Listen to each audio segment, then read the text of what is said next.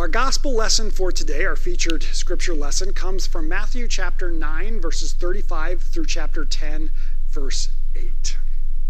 Jesus went about all the cities and the villages, teaching in their synagogues and proclaiming the good news of the kingdom and curing every disease and every sickness. When he saw the crowds, he had compassion for them because they were harassed and helpless like sheep without a shepherd. Then he said to his disciples, "The harvest is plentiful, but the laborers are few. Therefore, ask the Lord of the harvest to send out laborers into his harvest." Then Jesus summoned his 12 disciples and gave them authority over unclean spirits to cast them out, to cure every disease and every sickness. These are the names of the 12 apostles. First, Simon, also known as Peter, and his brother Andrew. James, son of Zebedee, and his brother John. Philip and Bartholomew, Thomas and Matthew the tax collector, James, son of Alphaeus and Thaddeus, Simon the Cananean, and Judas Iscariot, the one who would betray him. These 12 Jesus sent out with the following instructions. Go nowhere among the Gentiles, and enter no town of the Samaritans, but go rather to the lost sheep of the house of Israel. As you go, proclaim the good news, the kingdom of heaven has come near. Cure the sick, raise the dead, cleanse the lepers, cast out demons. You received without payment, give without payment. The gospel of the Lord. Well, people of God, may the grace and peace of our triune God be yours today and forever. Amen. I love the fact that today our featured psalm is Psalm 100, and I love the way it starts. Make a joyful noise to all the Lord. I said it wrong. Make a joyful noise to the Lord, all the earth. Worship the Lord with gladness. Come into God's presence with singing. Most of you have probably figured out that I am a big fan of music. I love music. I love many different styles and genres. I love older music. I love current music. I really love the music that was around when I was in my college years in the late 90s and the early 2000s, but many different types of music. I love instrumental music. I love music with lyrics. I love the soundtracks that play in the background of movies and TV shows. I just love all kinds of stuff, and I love the way that different types of music can bring in different types of feelings, different emotions, just different sensibilities, all through different types of song. It probably goes without saying that I sing a lot, and some of you have heard me sing, and you know that I sing okay. I wouldn't consider myself a great singer, but depending on the song, I will usually sing along if I know it, if I'm familiar with it. And in particular, this happens when I'm in the car. When I'm in the car, I just don't care, and I will sing and sing and sing and sing. And one of my kids in particular has really picked up this trait, my daughter. In fact, this really came about, or we saw this on full display about a week or so ago when she and I went on a road trip. We were just going to go get some ice cream, and we intentionally drove extra just so we could listen to the playlist that's on my phone that's daddy-daughter time, and it's songs that we love to sing together with. Now, one of the types of songs that we really enjoy, or the types or styles of music, is a cappella music, and in particular, groups that are able to put together a wonderful melody, not only the lyrics, but also the background sounds. And I was thinking a lot about that aspect recently as I was preparing for this message. I got to thinking about that, and in particular, those background sounds or those background vocals or those background singers. Maybe not the main singer, maybe not the main voice that we listen to, but those voices and those sounds that are happening in the background that come into the full melody that make the whole thing really pop. If you've ever heard singing of a certain type, maybe someone is singing without any backing at all, you know that their voice may be wonderful, but without that extra stuff happening in the background, it's just not the same. And those voices are what I'm really thinking about. Now, today's scripture lesson, we find Jesus in the midst of his ministry. It's actually still fairly early on, but he's continuing what he had started right away at the beginning. When Jesus was first baptized and had his time in the wilderness, he came back, and after those 40 days, he immediately got to work, empowered by the presence of the Holy Spirit within him. And we hear about how Jesus travels around. His ministry is itinerant. He's always going from town to town, community to community, village to city, and all over. And we hear that he's preaching and he's teaching and he's healing the diseases and he's casting out demons. He's doing miracles and he's challenging the status quo, and he's talking on and on and on and on about how the kingdom of heaven has come near. That is the ministry that has started. And at the beginning of our lesson today, we hear that ministry is still going on. Almost verbatim, it's the same thing. He's traveling around, he's doing those different things. As that goes on, we hear that he has compassion on the crowds. We all know that Jesus attracts big crowds, and he has compassion on them because he sees them like sheep, helpless and harassed, unable to deal with the situation, and so his compassion is upon them. A compassion that I think is telling of his ministry and of the love that God has for all the world. But we also know that Jesus is not alone, and we hear about that in our passage today too. This portion of Matthew's gospel features the naming of the 12 disciples. Something that happens in all three of Matthew, Mark, and Luke. John actually does not name all the 12. But what's interesting about this whole situation is that every time we hear the listing of the disciples, a few of the names are a little bit different, which raises some questions. Did they just have different names? Did they have some nicknames? Was it some confusion at the time when each of the different gospels were recorded after the fact that maybe they didn't quite have some of the names right? Where's all that come from? And we don't exactly know, but that all feeds into this idea of the background that I think is so important.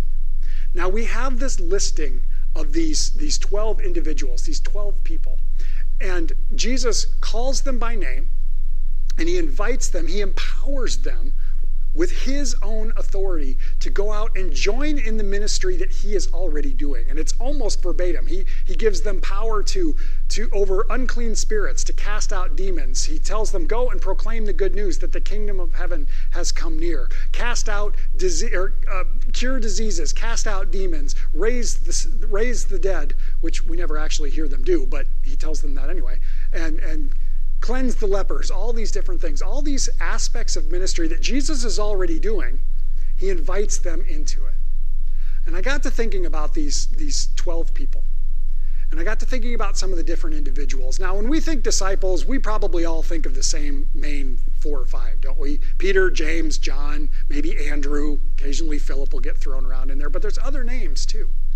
And the first one that actually caught my attention as I thought about this and thought about how Jesus he empowered them, he gave them authority, he invited them into this ministry that he's doing. The first one that jumped to mind was actually Judas Iscariot, as we know him, or the one who would eventually betray Jesus. He's called that, the one who would betray Jesus. I thought that's strange, isn't it? That Jesus invited him in, knowing what would happen. Jesus still made him a part of this ongoing ministry. And that's kind of an eye-opening thing by itself, but perhaps that's something that we've thought about before, that we've encountered before. I think we've probably talked about it before.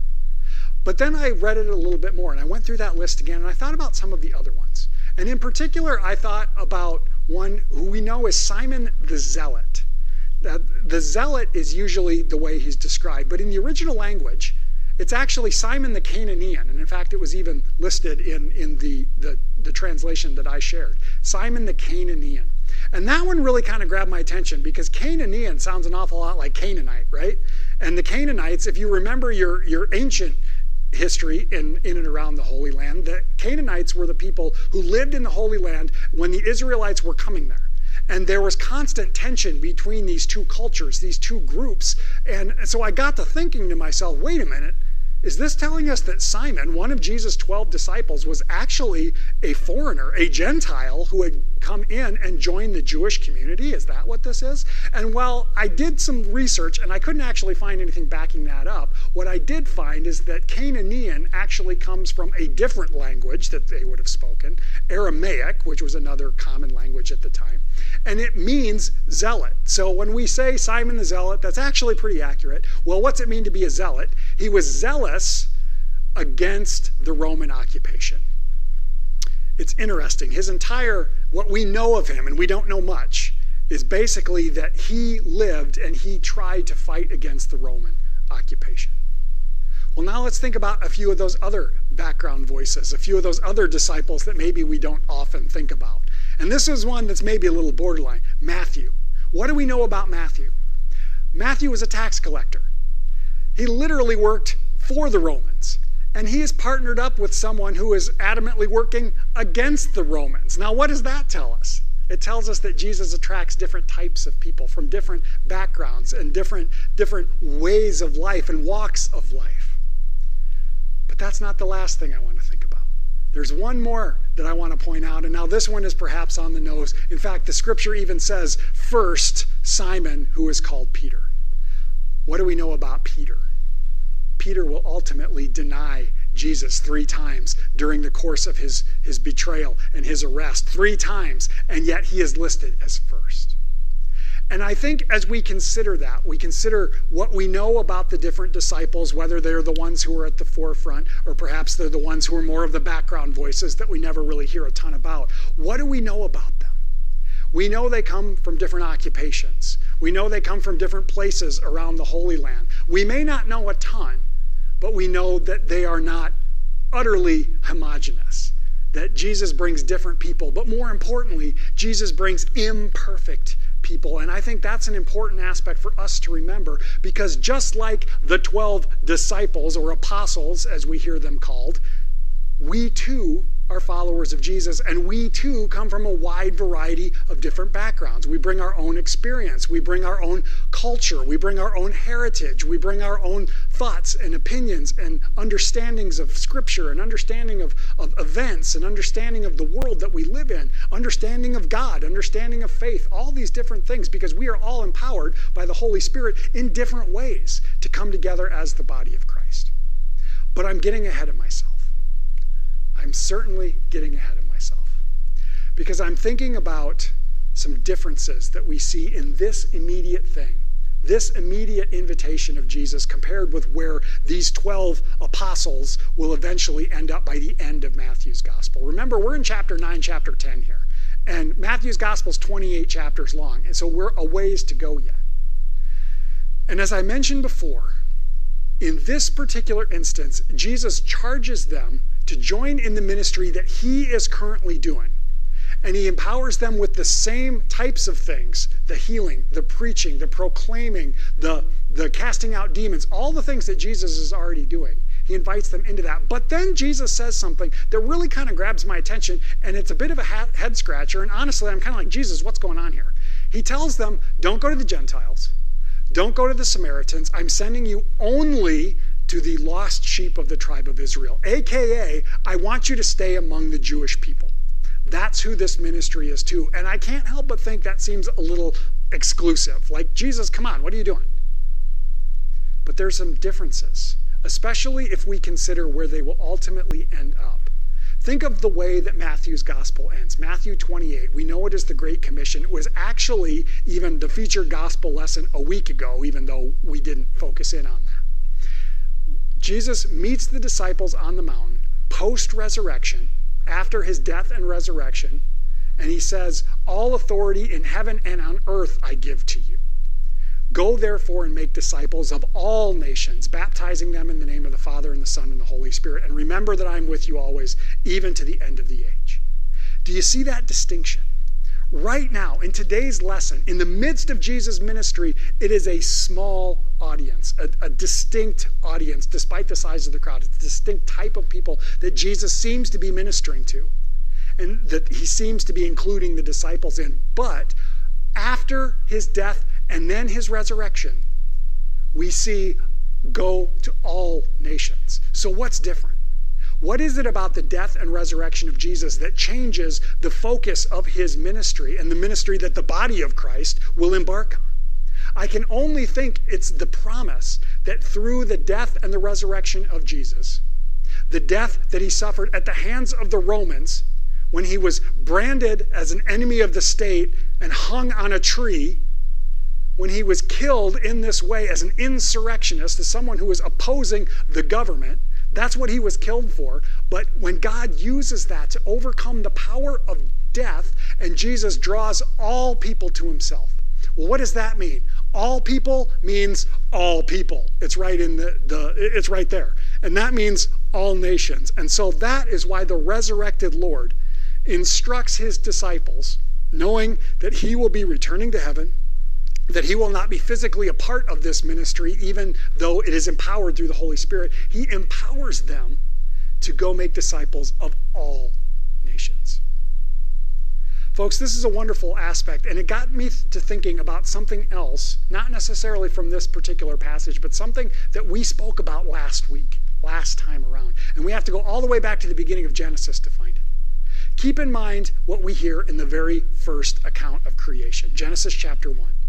God makes something. God calls it good. God makes something else. God calls it good. God takes joy and delight in what God is making, and that culminates in the creation of humankind made in the image of God. Let us make humankind in our image, so all humanity bears that divine image. God calls us very good, so our very existence, the existence of the human race as a whole, starts from a place of God's love and joy and delight. It's not until chapter 3 when we begin to hear about the brokenness of the world and the brokenness of sin and the brokenness that it permeates our existence. Now, I'm not denying that that exists. I'm not denying that our brokenness is not a reality. All we have to do is look at the way we interact with one another and look at everything that we continue to hear on the news to know that, yes, this brokenness is a reality. But we need to remember where our existence starts. Our existence begins from the joy and delight of the one who made us, and we bear that divine image, all of us. So one of the things that we need to take from this, one of the things that we need to remember when we recall Jesus' words and his teachings that he instructed us to also share, the kingdom has come near, we remember that the presence of God has come near to those whom God takes delight in, to those who bear God's divine image, that we start from that place of God's divine love.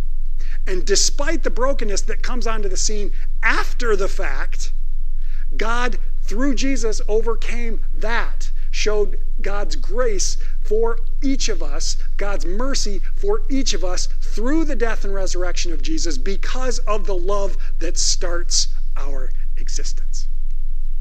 Folks, can we focus in on that idea, especially as we consider the unrest that's in our society and in our nation right now, as we recognize those who have been marginalized, as we recognize those who have been made to feel less than and treated less than and thrown out to the side, and society has treated them as if they are not important. As we consider our own ways of experiencing brokenness and the way that we treat one another and the way that we ourselves are treated, may we remember first when we encounter one another and when we think about this world that we share, that it begins from the place that's good in God's divine delight, and that God has overcome the brokenness that is still there. When we start here and then move over here, we begin to find the mutual joy, the mutual humanity, the mutual love that God has for each of us. If we can start there, then perhaps we can start making steps forward into acting in a way that reflects the reality of the kingdom which has come near to all people. This was the message that the disciples were sent to proclaim. And yeah, in a strange situation, it may have started in a way that felt very limited. But through the empowerment of the Holy Spirit over the course of literal centuries, this message continues to permeate through the world. And we are bearers of it as well. May we hold on to that, whether we are a person who like me, as a pastor, I proclaim this as part of my work every single day, or may we be one of those background voices that are so important to the overarching melody that we bring our little piece of it to remember that this glorious music that is the body of Christ requires all of us. One voice together, bringing beautiful music that is the good news of Jesus Christ. Amen.